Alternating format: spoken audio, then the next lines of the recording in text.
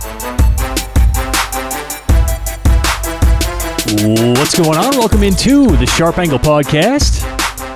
Happy Friday. How's everyone doing out there? Today is May 21st. You made it through the week. Getting ready for the weekend. Congratulations. Hopefully you guys had a nice one.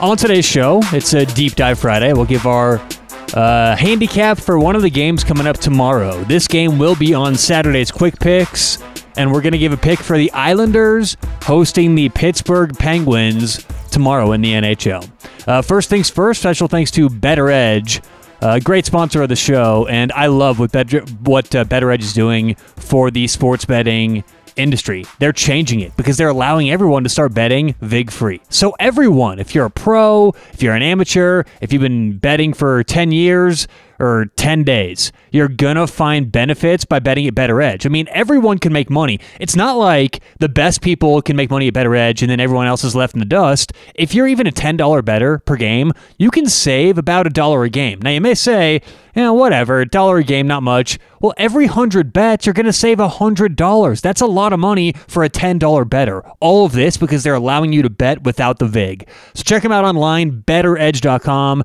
BETTOR, edge.com. Use promo code SHARP for a free $10, and that $10 is roll over free. BetterEdge.com, BETTOR edge.com, promo code SHARP. All right, so let's get to it. Our best bet, our deep dive handicap for a game tomorrow. New York hosting the Pittsburgh Penguins. This game's going to be at 12 o'clock, noon Pacific, and 3 p.m. Eastern. Current line that we're going to look at is New York minus 110 or so. I mean, depending on where you shop, depending on where you look around right now, it's going to be around minus 110. Keep in mind, VIG-free, Better Edge. If each team is assumed to be about a 50% winner, you're paying even money for each team. So there is no minus 110, but either way, New York minus 110 if you're on a sports book tomorrow. All right, so first, I want to just talk about betting a 7-game series because there's things you do in a 7-game series or ways you approach it that you really don't approach regular season. Now, the first thing is that we have to remember is that lines won't move much game to game. Something that the average sports bettor or, hardcore sports fans who try and sports bet, one mistake they make is overreacting to small sample size. This happens a lot in, let's say, college football where you don't get a chance to see like a repeat game. What'll happen a lot of times, you'll get a team who's minus 3 and they end up blowing the other team out by 20 points. Well, the market doesn't overreact. If those two teams played again, they wouldn't say, they were minus 3, we're going to make them minus 10 because they blew them out. No, if they were minus 3 and they blew a team out by 20 points and they played again, the team who was minus 3 may be minus 4 or 5. That's how the market works. They adjust slowly. They don't overreact. And so in a 7-game series, it doesn't matter if you get blown out, how good you look, how bad you look. Game to game, these lines really won't move that much. So theoretically, if we like a team, we should be betting on that team almost every game in the series. Now, here's the catch. You don't want to bet every single game because there are certain times where teams historically win or lose based on how good they are and what's going on in the series. If you have two teams who are theoretically dead even, and one team is down 2-1 and just lost at home, but historically, that team has won game 3. So there are times where you want to usually play on a team in the 7-game series. A great example is, an easy one after a loss, things like that. Because even though the line isn't really moving, there are times where you want to bet a team harder than others. And this is one of those with the Islanders. The Islanders 1-1 coming out of Pittsburgh. Obviously, Pittsburgh had home ice. New York got the win on the road. Go home to Nassau Arena for Game 3, lose Game 3. So this is one of those situations historically, these teams are perceived to be somewhat equal. Pittsburgh is a little bit ahead of New York in the market.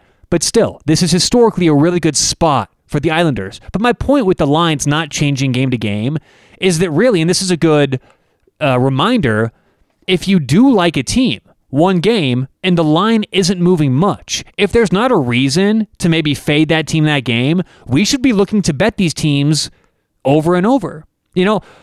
Because really, when you look at the prices, even though moving from home to away changes how much a team is favored, the market actually doesn't really adjust the prices very much. What they're doing is just factoring in home and road. That's the only changes in these prices.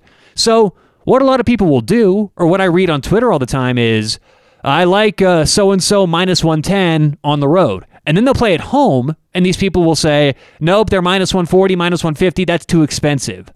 Well, really, minus 110 on the road and minus 140 at home, it's the same exact price. Now, those are just random kind of theoretical numbers, but let's use an NFL example, because I know a lot of you guys bet the NFL, and it's easier to think about this when you talk about points in football. If a team is minus 3 on the road, okay? So you have a team that's a 3-point favorite on the road. If you would bet that game, which a lot of you people, I didn't mean to say that, but a lot of you guys who bet these games, you like these road teams minus 3 or so in the NFL. Well, what I always say to people who go, yep, I like this team minus 3 on the road, that's the exact same thing as saying you like that team minus 9 at home. Now, let's talk about this. Home is roughly, for this example, and usually in the NFL, home field is roughly worth 3 points. Some fields may be more, like Kansas City, and some may be less, like SoFi Stadium in LA. But the point is, average about 3 points for home field advantage in the NFL. So what that means is, if you're on the road and you're minus 3, you're the 3-point favorite, if you play that team on a neutral field, now the line is minus 6, and if you play that team at home, now the line is minus 9. You see the 3-point adjustment for home, neutral, and then back at your home, or road, neutral, home. So it's the same thing for hockey. If you're minus 110 on the road and you're minus 140 at home, that's theoretically the same break-even price for the market. So you shouldn't look at this as it's more expensive to play the minus 140. It's the same price, actually. Just like in football, the minus 9 at home may seem more expensive, but it's really not. It's really the same price based on external factors. So that's just one thing I had to bring up again. It's a huge misconception about value. And you'll see this from Twitter, from these Twitter professionals all the time.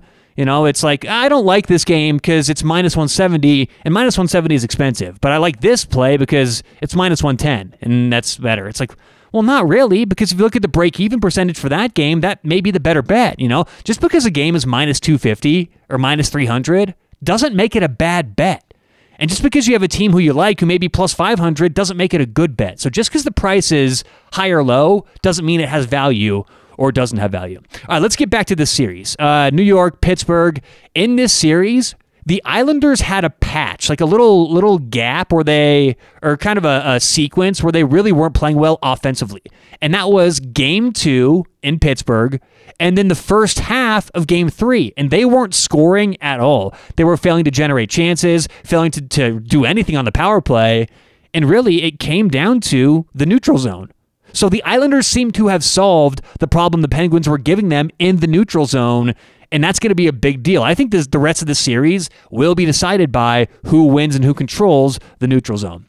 The Islanders are one of the best home teams in the NHL. As we said, they tied it 1-1 in Pittsburgh, now come back to New York for 2 games. They lost Game 1 at home at Nassau. I don't see it happening twice in a row. The Islanders are 21-4-3 at home this year.